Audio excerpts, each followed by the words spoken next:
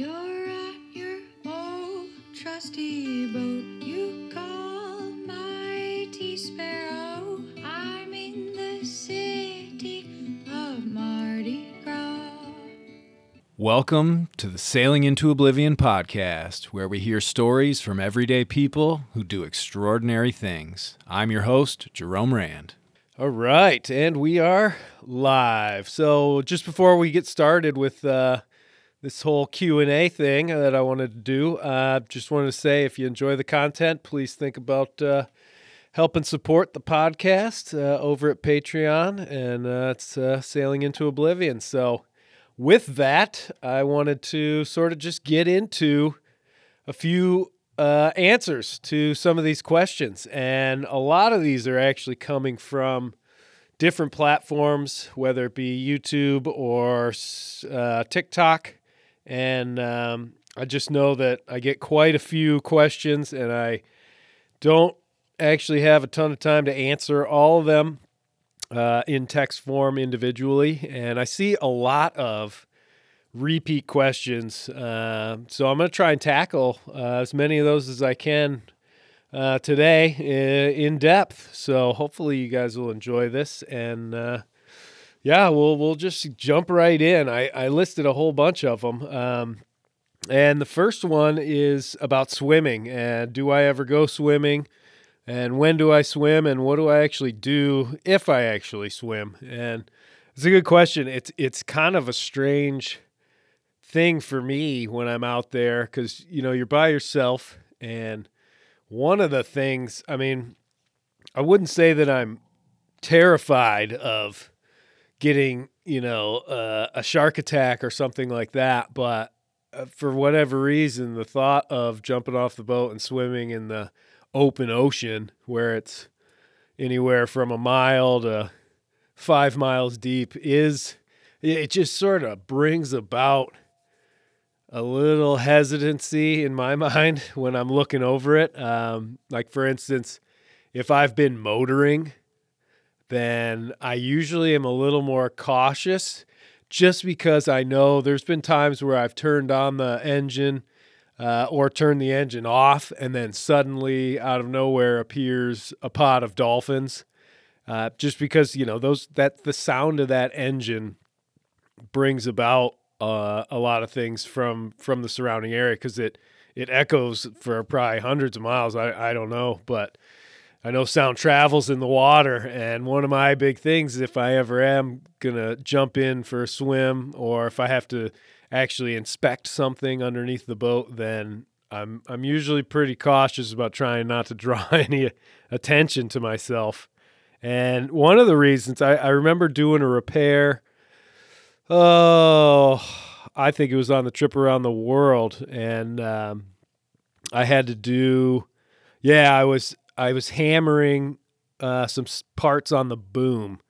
And after about 10, 15 minutes of doing that, a bunch of dolphins came up. And so obviously that pinging sound, because I was hammering the boom and it was on the deck of the boat, so that was echoing through. So I don't know. I've always been sort of apparent about that. And one of the times that I do actually hop in the water is if I'm scraping some of the gooseneck barnacles off of the bottom of the boat. Typically, those start growing after about 2 months or so out at sea, even on fresh anti-fouling paint. And I've jumped in to go and scrape those, but even that, in my head, essentially what I'm doing is leaving a trail of breadcrumbs that are slipping away into the vast void of the depths and possibly leading something right up to me. So I usually, if I'm going to do that, I'll do maybe 45 minutes or so. It's also pretty strenuous to clean the bottom of a boat out in the open ocean because the boat's always moving just a little bit, either rocking or what. But I guess to answer the question is yes, I have gone out and gone swimming a couple of times just for the fun of it, and absolutely do when I'm on a trip with other people. I remember one time we came up from, where were we coming from? We were coming from the Virgin Islands going up to the East Coast, and I think we went north of Puerto Rico, and we were over the Puerto Rico Trench where it's about 27,000 feet deep, and we swam there just because it's kind of a cool feeling to be floating there, looking down. I remember I had a mask on, just looking down at this beautiful blue water that just extended. You knew you were floating miles and miles and miles above this void. So that was pretty cool. I mean, it doesn't happen very often that I'll actually just go for a swim, but when it gets really calm and I've been motoring and stuff like that, or just drifting through the night, it looks pretty appetizing to hop in there, especially when it's really hot. But the majority of time that I actually hop in the water, it's either to scrape the bottom or do some sort of inspection.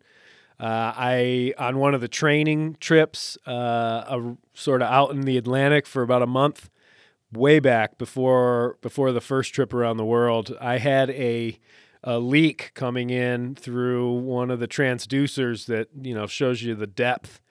And it was coming in not much, but enough that I sort of wanted to see if I could fix it, and went down there with some sawdust in a bag, and I opened it up and rubbed that all around the transducer, and surprisingly, it actually worked. It sucked up some of the wood particles, and then once they were wet, they expanded and sealed it for the rest of that trip, which was pretty neat. But other than that, it was cutting free line that got wrapped around the prop on the big trip. I had to do that, and then doing a little scraping of the bottom as well. And that actually was in the same series of events. I was down there scraping the bottom, and I had actually tied a line from the bow of the boat, and so that it went underneath the boat. It was still a little choppy out, so I wanted to have something to hold on to. And when I got back on deck, I fired up the engine, and just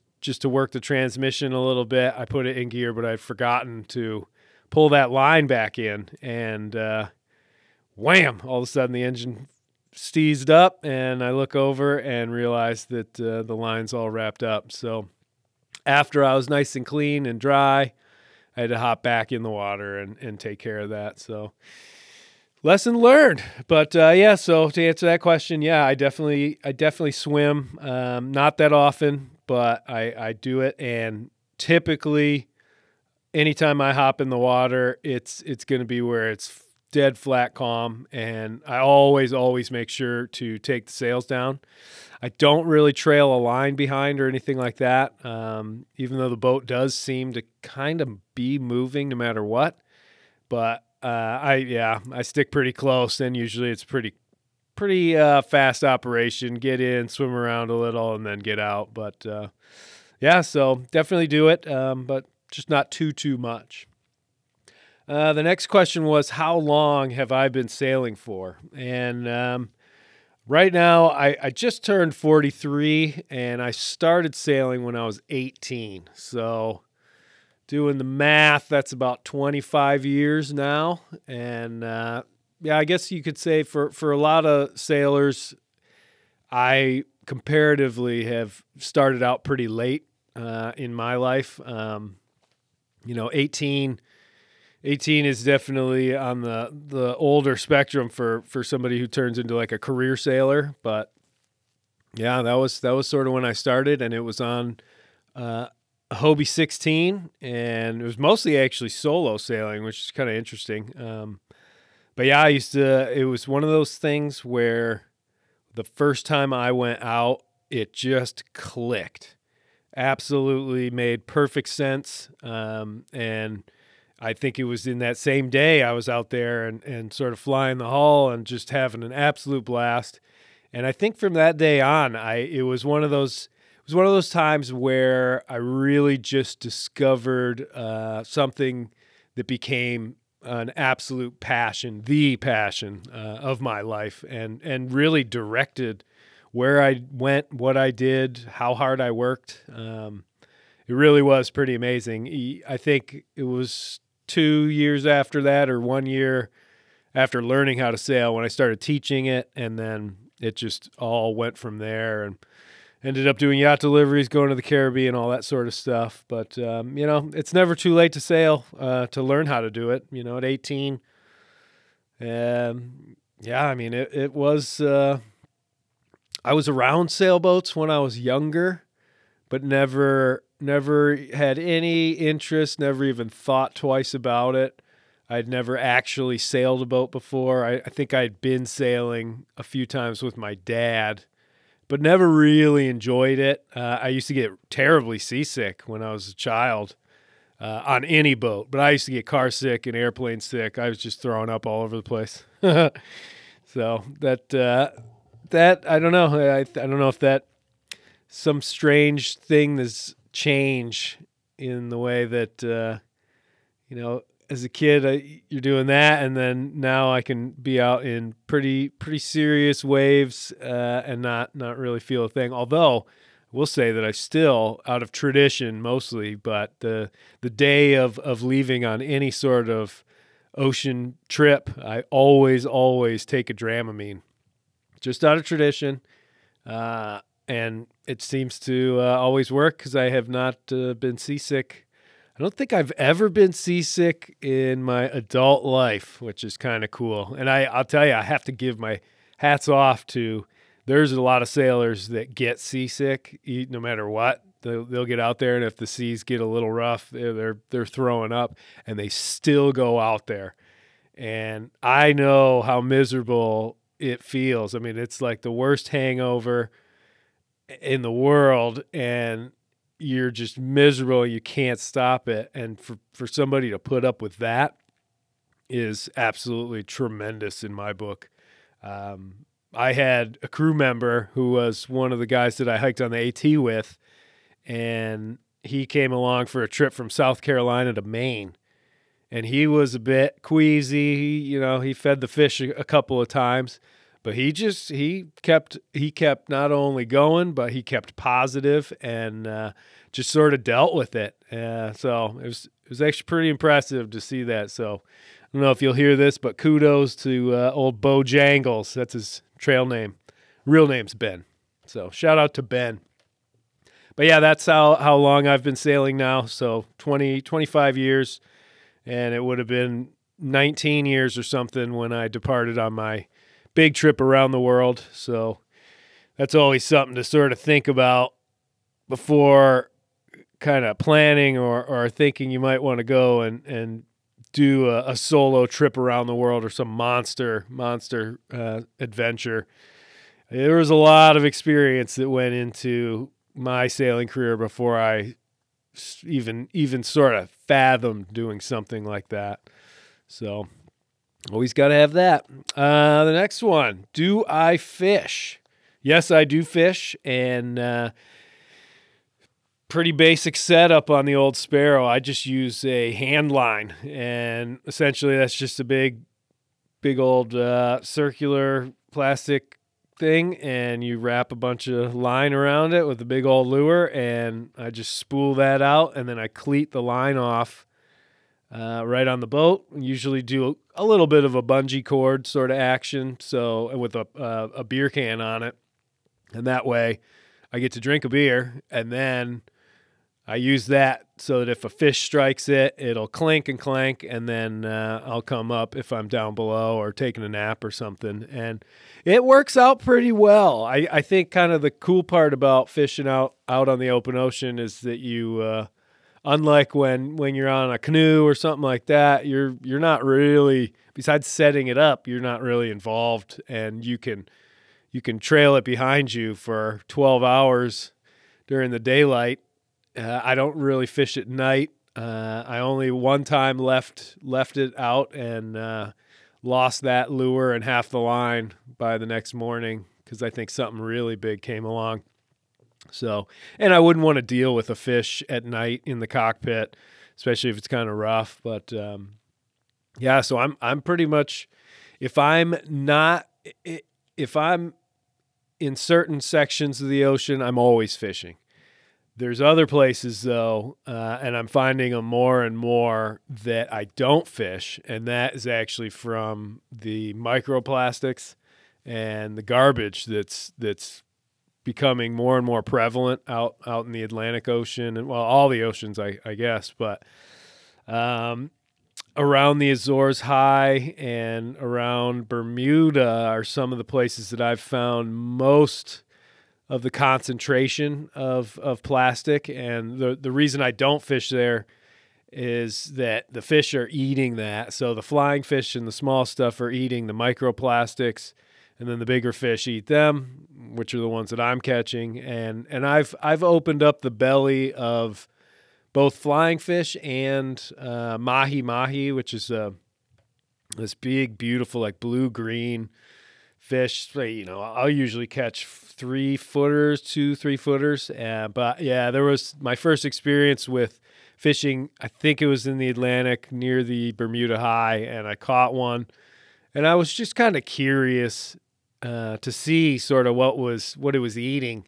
And when I popped that sucker open, it had plastic, like chunks in it and small plastic. And I don't know. I mean, that stuff's just getting right into its bloodstream. So definitely not something you want to eat. So if I start seeing garbage out there pretty much all day, and when I say that, it's not like there's like a floating island or anything, but it's more, if I look around, chances are I could point out a piece of garbage floating there. And if I'm stopped and just drifting, you look into the ocean and you can start to differentiate little pieces of plastic from just little floating either organisms or pieces of seaweed. And those are the areas where line comes in, because I'm not going to eat the fish I catch, and I don't fish for sort of sport out there.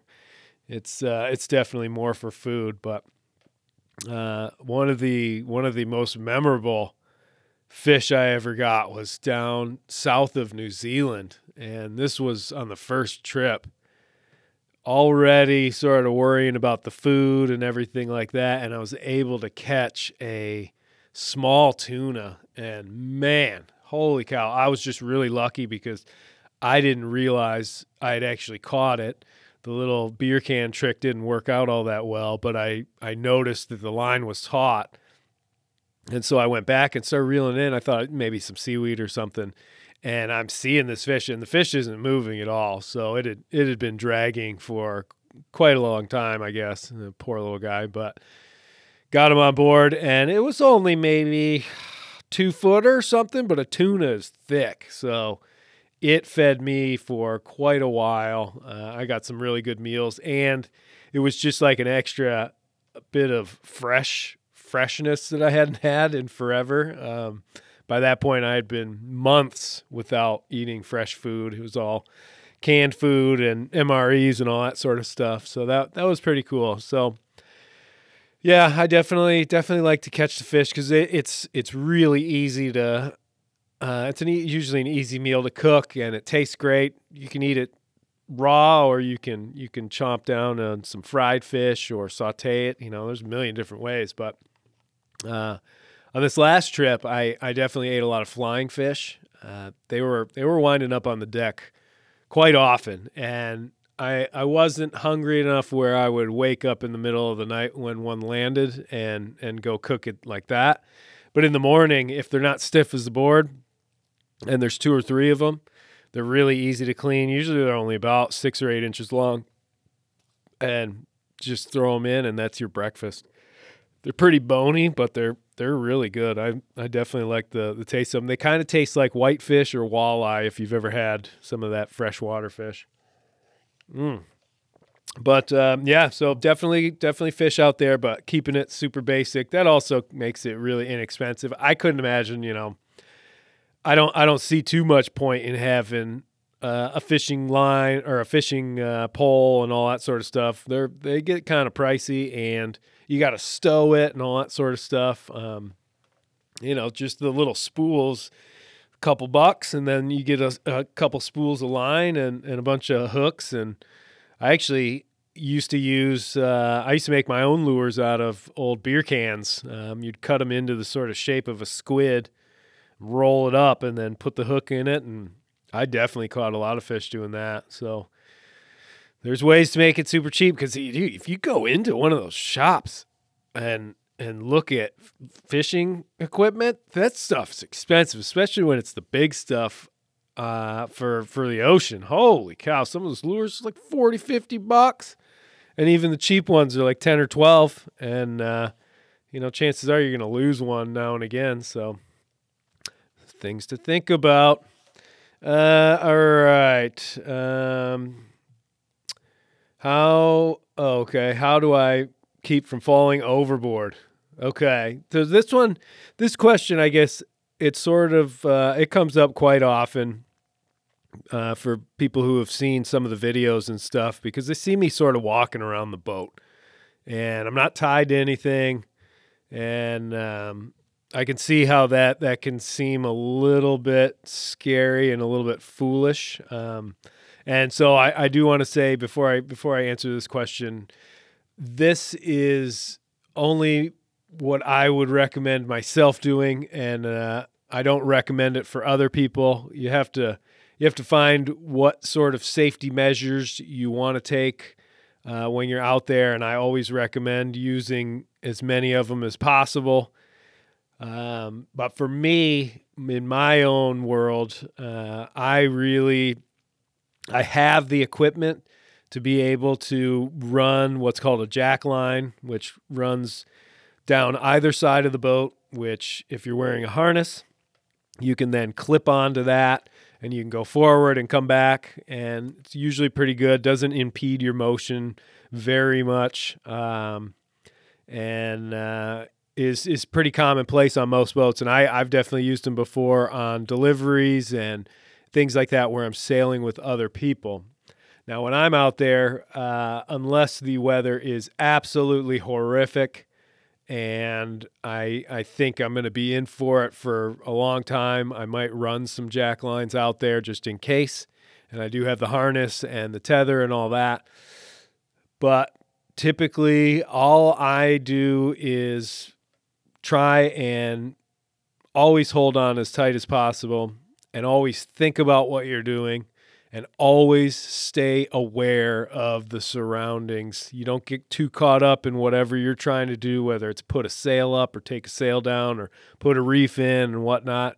You always have to make sure you're kind of keeping your awareness up around the boat for some oddball wave or some big gust of wind. I don't know, something that can come up where all of a sudden, like the boat gets thrown in one direction or a wave crashes actually on the deck, because that can wash you right away. And you think you could hold on tight enough to battle through an actual breaking big wave, and chances are you actually can't do that, especially if you're not ready for it. But one of the reasons that I typically don't use anything like that is to actually keep my wits about me and not be lulled into sort of a false sense of security. And by that, I really just mean that I've seen people, and probably in the past have done things myself, that were unnecessary and dangerous, all because I was clipped to a line and sort of felt like I was safe. And in all actuality, even if you are tethered in and you get washed over the side of the boat, especially as a solo sailor, chances are you are not going to be able to scramble back on board. And if part of the reason that you were in the situation that led to you being put overboard was the fact that you felt confident because you were tethered in, and if you weren't tethered in, you wouldn't have gone up there and done it, then that is sort of my thinking. There's also just the fact that if you know that you are not clipped in and you go forward on the boat, or even just sitting in the cockpit in really rough weather, if you are knocked overboard, you're going to have about a minute or two of watching that boat sail, because it's not going to stop, and it's just going to be disappearing, and it's going to disappear fast. And you're going to have that little bit of time before you end up sinking, and that is basically it.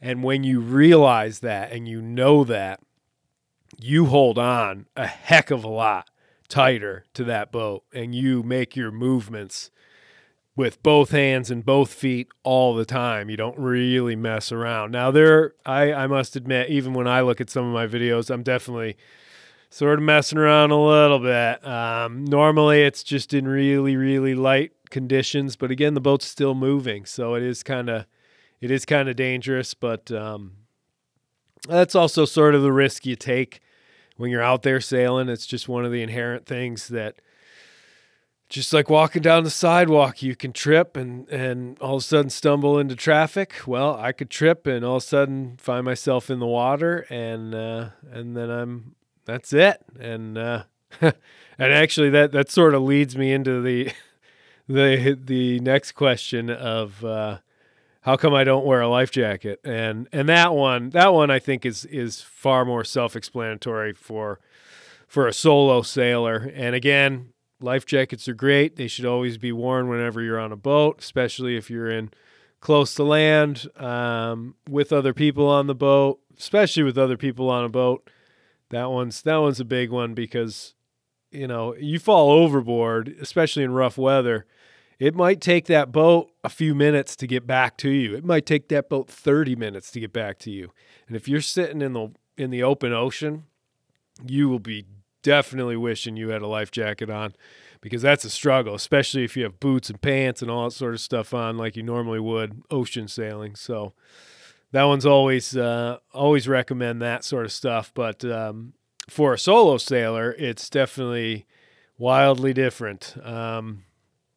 Best way I can describe this, if I fall overboard and I have a life jacket on, then essentially I have just created one of the most terrifying circumstances I think I can ever imagine.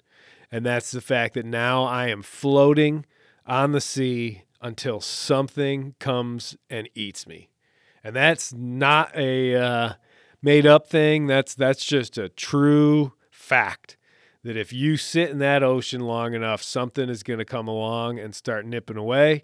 And then the next thing that comes along is bigger until basically you're getting picked apart. And the only thing you can do outside of that is to take that life jacket off and sort of, let yourself go. And this is a pretty morbid topic, but this is what people want to know. You're basically just extending your misery. And actually, I believe making it potentially way, way, way more terrifying. And so, because, like I said, that boat's going to keep going. I mean, I guess you could make an argument for, well, you never know. Maybe the wind will die, or maybe something will happen on the boat where it doesn't, something happens and you can catch up to it. So I would assume if I had a life jacket on, I'd probably try to swim towards the boat, but it's going to get away from you so fast and just extend its lead. Absolutely impossible. But here's the thing. If you had a chance, especially with a boat like Mighty Sparrow, which isn't moving that fast, but it's moving typically 5-6 miles an hour, trying to swim that fast, I don't even know. I don't know if you can actually humanly possibly go that fast unless you're like an Olympian, but fully clothed and stuff like that. I know if I had a chance, it'd be for about 3 or 4 seconds of absolute panic swimming to try and catch up to the boat, right after you fell in. And if I had a life jacket on, it would probably slow me way down. And I'd want my best shot to get there, I suppose. The only other thing with the why I don't wear a life jacket when I solo sail, again, don't recommend that for anybody, is that it sort of impedes my motion. And I want to be able to move around the boat as freely and as quickly as possible without any constraints around or on me. And I do have one sort of nightmare scenario. This was on a small boat, but I was on this tiny lake, and I want to say it was a Laser 2, which is this tiny little 12, 15-foot skiff, so like a little fast boat. And we rigged this thing up with a crazy bowsprit, and it was fun. Put windsurf foot straps on it. Anyways, it's a really technical little boat. Lots of lines and wires everywhere, and super powered up and stuff. And it was a pretty windy day.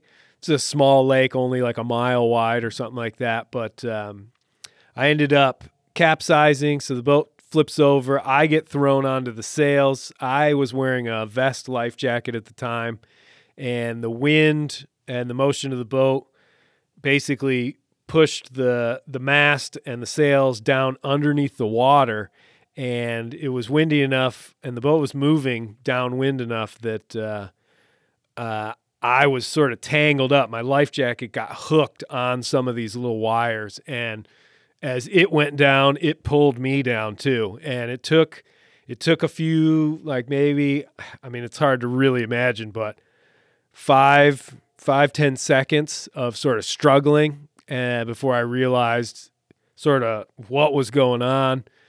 And I still don't know exactly what was going on in my head, but I do remember just pausing for a second and feeling, not struggling and panicking, and was able to unhook one or two of the buckles that had gotten wedged in between the wire that's connected and the mast, and then slide that out, and then I popped right back up.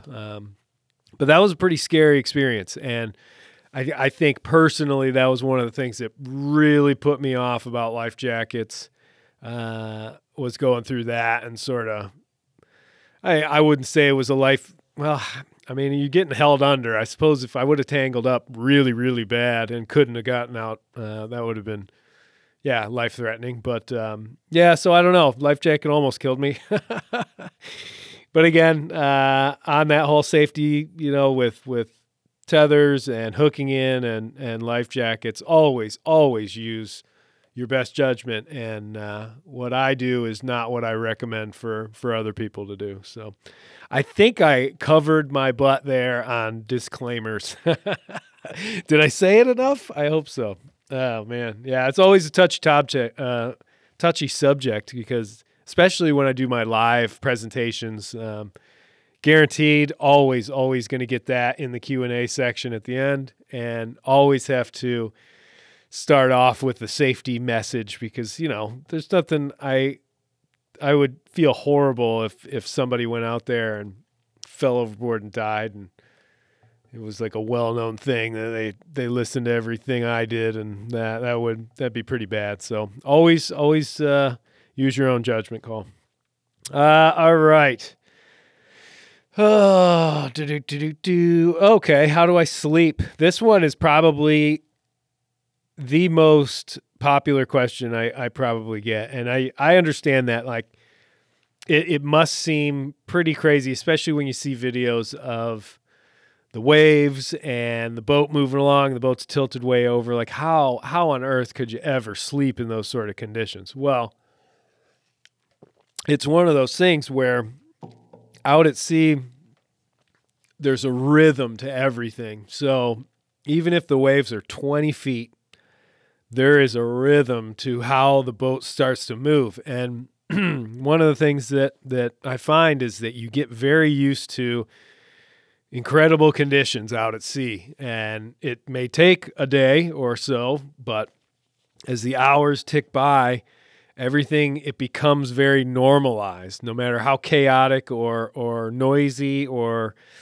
disruptive it may seem. And out at sea, even though you're not out being able to run around or do a ton of like cardio exercise, you are constantly being jostled and moved around. So I call it sea weariness, where you're kind of tired and sluggish because you're always holding on to things and constantly shifting, and you've got muscles that are always sort of flexing a little bit to keep you in the right position and stuff. So you are actually exerting a lot of energy and stuff. So you do get tired. It's not like you just lay around all day and do nothing. and it's cold sometimes, or it's hot and you're sweating, all that sort of stuff. So you do sort of get some exercise, and so eventually you are going to get tired. And when you get sleep deprived as a solo sailor, you would be amazed at the conditions that you can sail and go and just head down, hit your bunk, and pass right out. Now, I will say the sleeping that I do is very rarely deep sleep, to the point where I'm having dreams and all that. When I do have those dreams, they're usually super vivid and crazy. I'd say I get to that state maybe once a week or once every 10 days out there.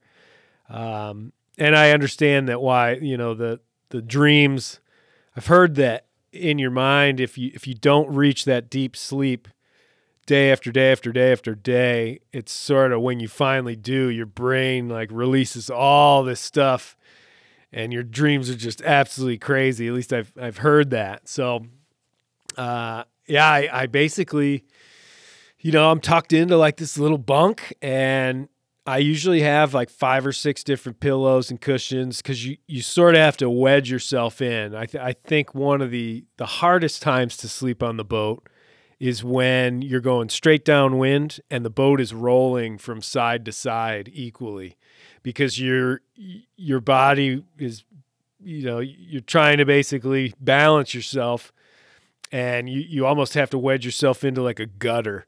And normally if the boat's heeled over to one side and it's sailing, then, you get sort of pinned up against one side, you lean up against your pillows, and you're sort of snug there.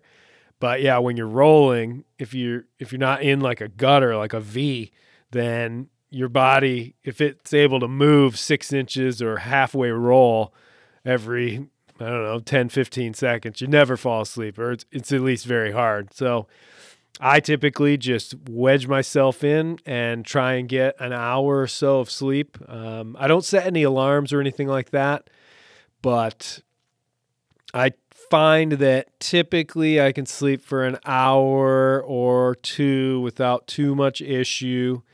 If I do wake up, I will typically hop out of my bunk, take a look on deck, make sure there's nothing around, and normally out on the open ocean, traffic is very minimal, unless you're cutting through one of the major shipping routes, and you usually know that pretty well, as far as you start sighting ships, and you'll see them all day, and then all of a sudden they'll disappear, and you won't see anything else for 10 days or a week, something like that.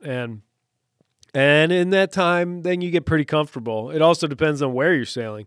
The South Atlantic, you barely see anybody. The Southern Ocean, I was down there for 4.5 months, and I only saw 4 boats. 2 of them were fishing boats near New Zealand. So pretty empty places out there. And it's one of the things you find out when you get out there, and especially when you start crossing oceans, you really get a sense of scale of just how absolutely gigantic and just empty the oceans are. It's absolutely incredible. I mean, when I had to do the turnaround on this last voyage just past the equator, I'm looking at that chart going, okay, I'm trying to get back home, and it's probably going to take 30 to 45 days just to get home, and that's you're moving that whole time pretty much, covering 100, 150 miles every day. So it's absolutely wide open, and that always helps when you're trying to sleep, knowing that you don't really have to worry about it. But it also comes into play with having the proper equipment. So for my money, the AIS is absolutely essential. I know some people have radar as well. I don't have any radar on the boat. I figure the AIS is pretty much all I really, really need. Plus, just the power consumption of radar and the cost of the equipment, it just seems like it's a little too much. But I'm also not sailing in really foggy areas much, and I've dealt with enough squalls. It was kind of nice on those super pitch black nights to be able to see the squalls coming, because the radar will show you the little patch of squall rain. It'll show up as a big patch on the screen. So that's kind of helpful, but I don't know. I've made it pretty far without any of that sort of stuff. So not too worried about it. But yeah, so typically if I can, I'll take a nap during the day for an hour or two. And then I usually make it past sunset around about 11, 12 o'clock at night. That's when I'll try and turn in and sleep until, if the ocean will let me and the squalls will let me, I'll sleep until easily 5, 6 o'clock in the morning, and then pop back up to see the sunrise and go from there. And that works out to be pretty good. I mean, in every 24 hours, sleeping for between 5 and 7 hours. That's all I really, really needed. And I find that I don't actually get too exhausted or too run down. Obviously, there's definitely times where I don't get to sleep, namely because of traffic or because of land. But the worst one was as I was sailing up, closing in on the Falkland Islands. And I think I made it 42 or 46 hours without sleeping a wink, not even laying down in my bunk. And it was stressful, and it was cold, and there were hail squalls, and it was insane. But I think that's the longest I've ever in my whole life not slept for.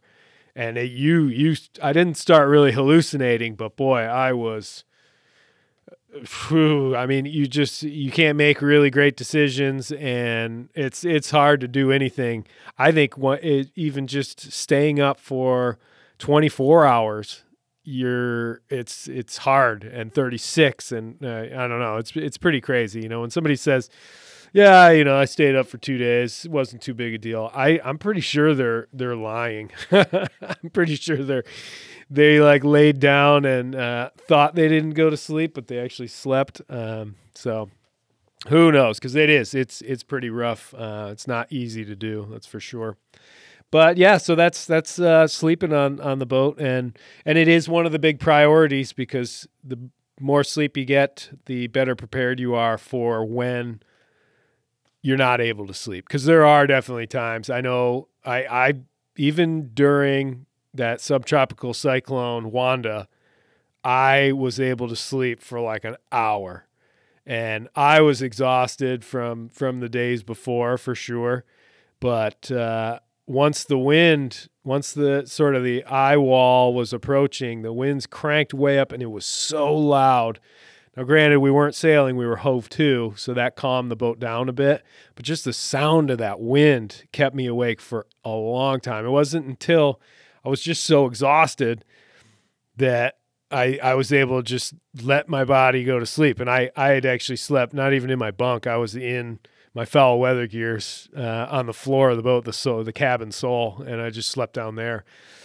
And woke up to the banging of the sail when the eye actually passed over and the wind died for about 15, 20 minutes. So it's pretty incredible what you can sleep through out there. And but the one thing you can't is when there's traffic around. That AIS goes off, and you got to stay up and make sure nothing's gonna hit you, because it's not so much you not wanting to be hit, but you don't want to be a hazard to anybody else. And a solo sailor inherently is a hazard out there, because there's nobody keeping a watch except your AIS. And for whatever reason, if that decides not to work, then you're just tunneling through tunneling through the ocean out there without a care for anybody else. And that's something you have to take seriously, that you're supposed to maintain a lookout all the time.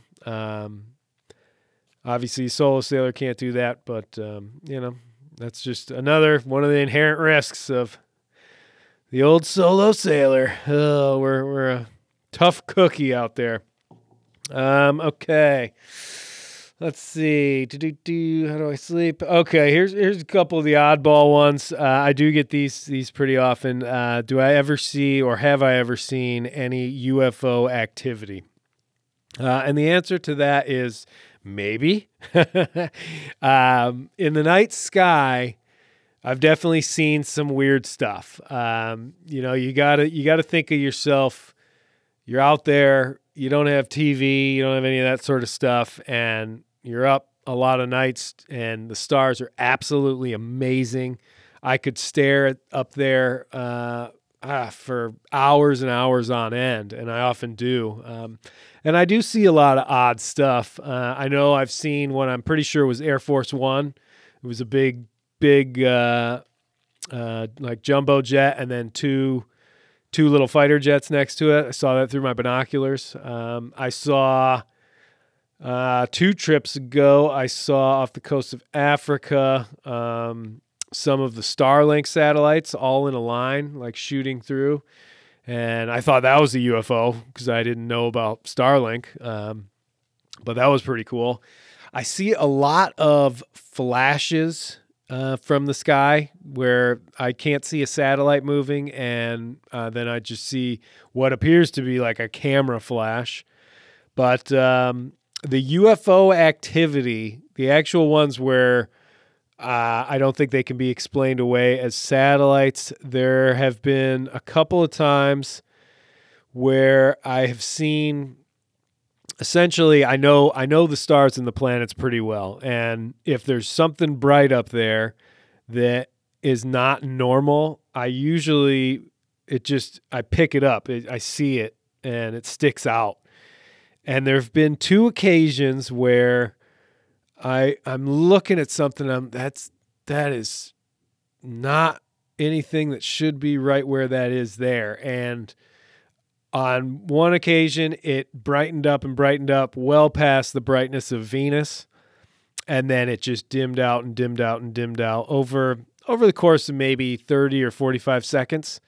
So that was pretty odd to see that. That was in, I want to say that was in the South Atlantic Ocean, where once you get south of the equator far enough, you don't see any real airplane action. You only see satellites because there aren't really a whole lot of flight routes down there.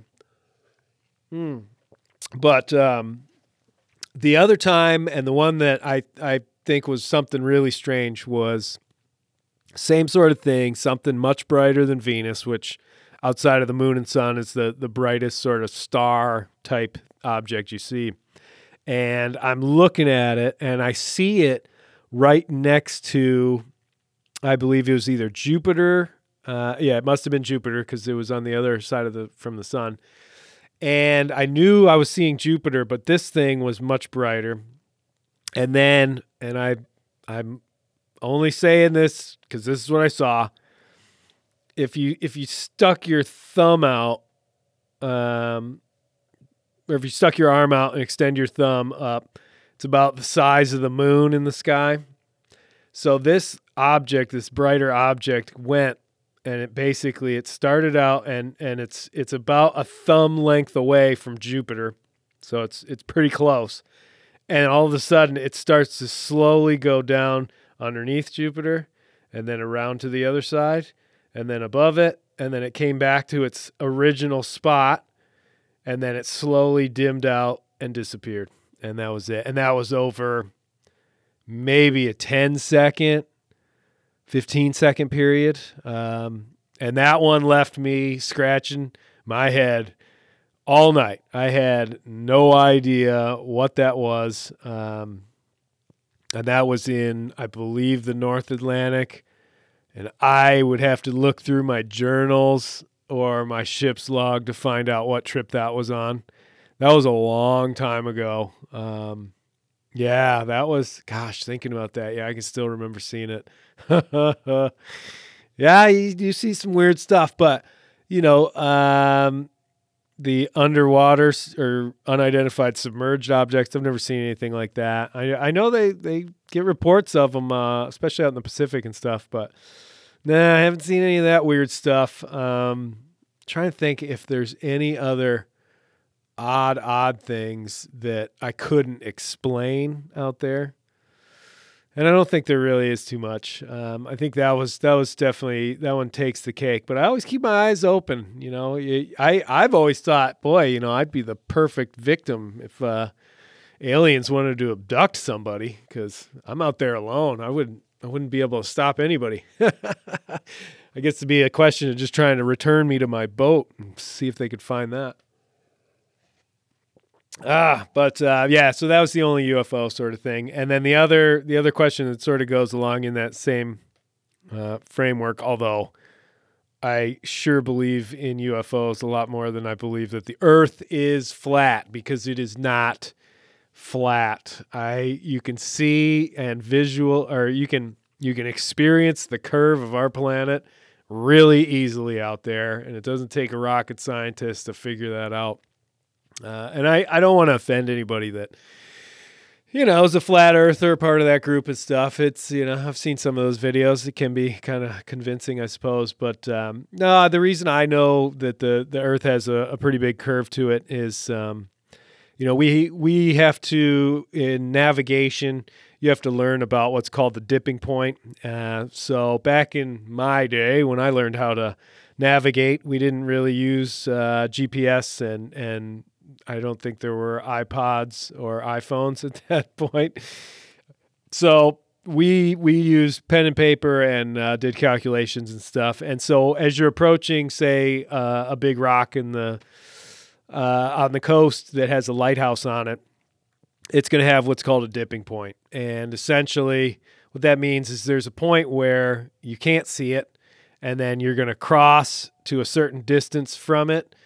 And depending on its height is how far away you're going to be able to see it. So eventually you'll be able to see that lighthouse as it comes up over the curve of the horizon. And just as an example, I mean, some of these lighthouses, yeah, they might be 100 feet tall, and the light is at 120 feet, and you might be able to see that light from, if you're standing on the deck of a boat, so you're only 6 feet above the water, you're probably going to see that. I used to be able to do the calculation in my head, but you're probably going to see it from about 15 or 20 miles away.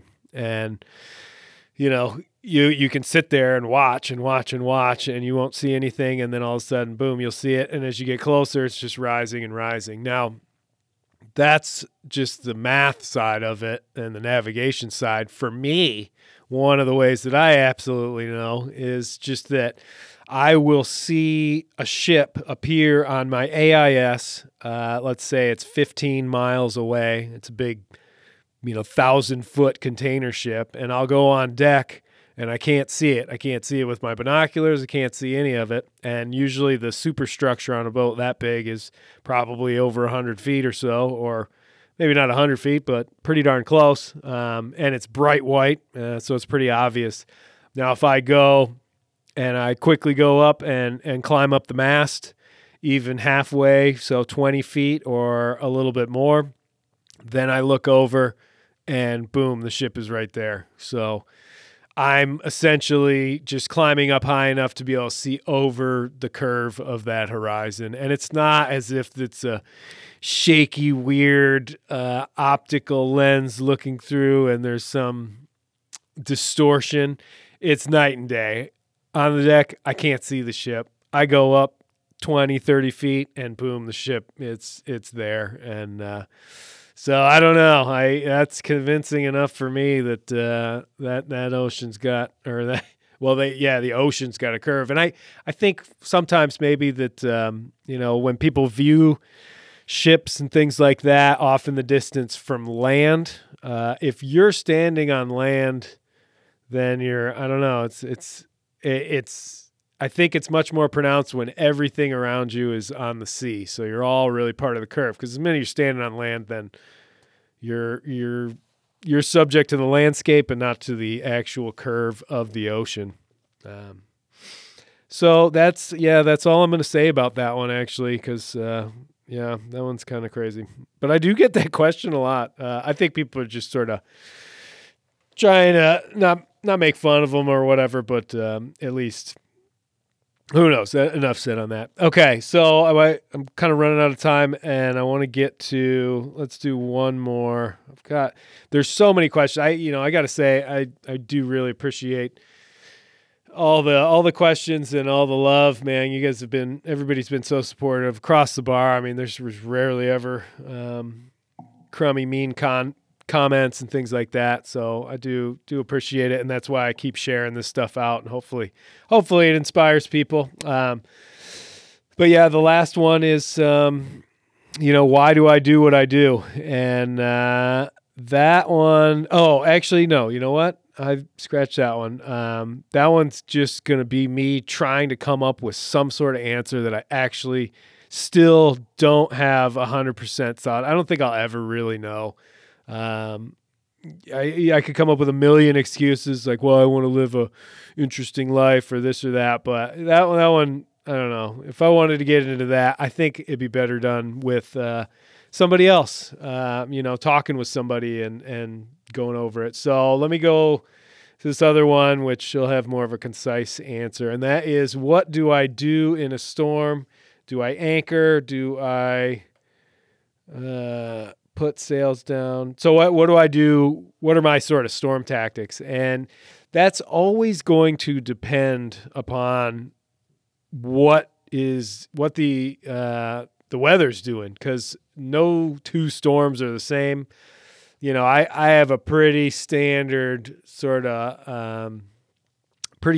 operating idea of what I'm going to do in most situations. But if I am in a storm where it's really, really rough, say the waves are up above 20 feet and they're breaking and it's pretty crazy, my first instinct in those conditions is to put up very tiny amount of sail, as small as I can really, and start running with the storm.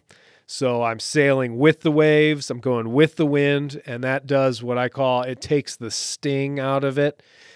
Because you're in a moving boat, if you're moving with the elements, you're sort of taking a little bit away from them. If you're trying to head into the wind and into the storm, you're adding to it with your own motion, and so it actually makes it a little bit worse. Now, sometimes you can't do that. There might be land, or it might be pushing you in the complete wrong direction.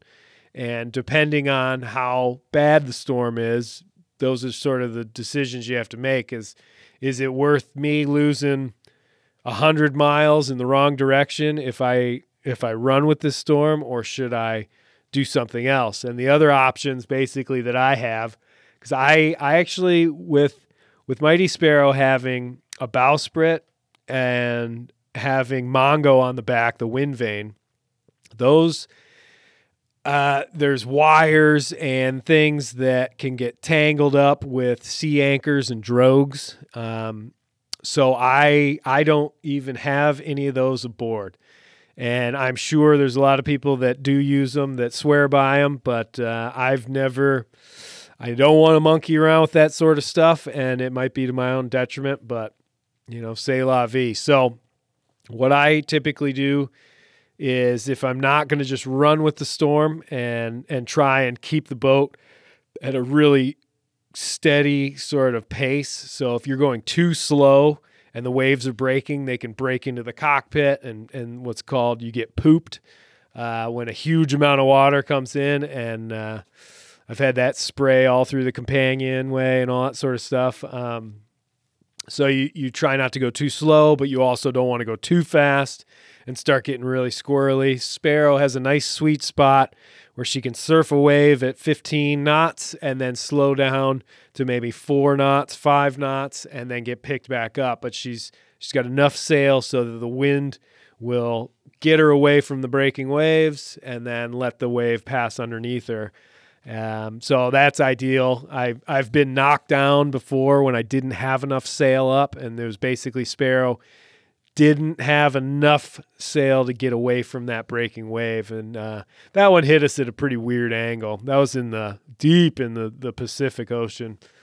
But yeah, so normally I would just run. If I can't do that and I'm just trying to hold my position, like I just would rather be a little more comfortable then I will always just go hove to. I'll put up the tiny storm jib, have the triple reefed mainsail up, and Sparrow can handle a huge amount of wind. I'd say up to 50 knots probably. She heels over pretty darn far when I do it, but once you get used to that, then it's pretty much okay, and she's only moving at about a knot maybe. I have found now though that if the waves are really steep and she's plunging off of them, it can hurt the bowsprit, which is what I'm fixing right now. But hove to, essentially all I have to do on Sparrow is backwind the jib. So I pull the jib, the storm jib, to the windward side, the wrong side. It would normally be on the other side, and the mainsail's in.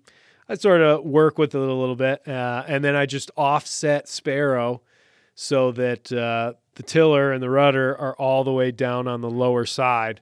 And so essentially the boat is balancing itself out. So as it moves slowly forward, the rudder has the boat trying to turn into the wind, but with the storm jib on the wrong side of the boat, the bow is getting pushed down, and so the boat just sort of sits kind of where it's going to sit. And I'd love to be able to get Sparrow to completely stop, but I don't think I just haven't been able to figure that one out yet. And I typically don't have to go hove to very often. It doesn't happen too much, so it's pretty rare. The other option, if you cannot afford to run with it or hove to, and you actually have to keep moving and try and make way up into whatever is coming, which does sometimes have an advantage, because if you're going into what's coming at you, typically you're going to be out of it a bit faster. When you run with the storm, chances are you're going to stay in that storm for a longer amount of time, just because you're moving with the whole thing, and so you're staying with it. But if you're going against it, and it's called forereaching. I learned it from John Kretschmer, who is a great author. If you're looking for the real deal, he's I think he's probably the best sailing captain, or heavy weather sailing captain that's an American right now. I mean, people pay him to go take him out into rough weather in the Atlantic. And his books are great. They're super informative, but one of my favorite is Sailing a Serious Ocean, and he talks about forereaching. So essentially it's same sail plan as hove to, but you're actually trying to sail the boat, and you're sailing the boat slow, but you're going into the wind. The bow of the boat is the strongest part, so it can take the most impact, and it's going to be a rough night, and it's going to be ugly, and you're going to take a lot of hits, probably get knocked down. But the boat is you're putting the strongest end into it, and so that works out pretty good. I've only forereached a couple of times, and it's never been out of any more necessity than me just trying to hold my course, and it wasn't ever in really rough conditions. All the worst weather I've ever been in, I have always been running straight with it, and just letting Sparrow rip, basically. Some of the steepest waves were in the South Atlantic, just north of the Falkland Islands, where I was able to get over 20 knots of boat speed. Sparrow does a great job because she has that long keel and just rips down a wave and just keeps going straight. She doesn't have much inclination to try and round up or anything like that, because that's the scary thing, is you get in those situations and something happens, something breaks, or the boat turns so that the side of your boat is exposed to the breaking waves. That's where the rollovers happen. That's where the damage happens. And that's a nightmare scenario for sure. So that's basically what I do in a storm. And once I buckle down, running with the storm, like trying to sleep in that can be a little tricky. But again, once you're so tired, you're going to be able to sleep, and you get used to that motion. It's hard when you're surfing really hard, because that's loud, and normally the whole boat vibrates. But hove to, once you get used to the fact that you're heeling, at 30, 40 degrees, then no problem. You can sleep pretty well in that situation too. So that's typically what I do in a storm. But normally I try and avoid them as best I can. or at least try and stay on the side of the storm where I get to run with it, because that I find they call that the Moitessier method from Bernard Moitessier, but he copied it from Vito Dumas. So, it's that's what I would do. And, it all depends on the type of boat you have, really. And what I found with Sparrow is that. And I actually found with Sparrow, it sails better with just a teeny bit of mainsail up than with a jib, which is totally counterintuitive. If you're going downwind, you would think, I put the sail all the way at the end up, put the jib up. But I've found that all that happens when you do that is the jib collapses and then it fills and it bangs. And I learned that going through a pretty heavy duty gale near the Cape of Good Hope on the big trip. So it was not a fun night, and the boat stayed more angled than I wanted it to. And the next time I tried with just the mainsail, and she tracked like a champ. So it was all good. All right, so that's over the old hour mark, and my voice is starting to go hoarse. But again, I just want to thank everybody for all the support and everything. Really do appreciate it. You guys have been great. I'm going to keep putting stuff out. Hopefully I get some more YouTube videos out. Obviously, the TikTok is continuing on, day after day. And, still working on the next book about the doldrums. So, and I hopefully I'm going to have an interview with my old man. He took a powerboat from the East Coast up through the Erie Canal and up through some of the Great Lakes. So I'd like to hear some of the tales of woe on that trip, and that should be pretty cool if I can catch him before he leaves. And then, hopefully some more interviews, and then continue on the series about this last voyage. So have a great day, guys, and thanks so much.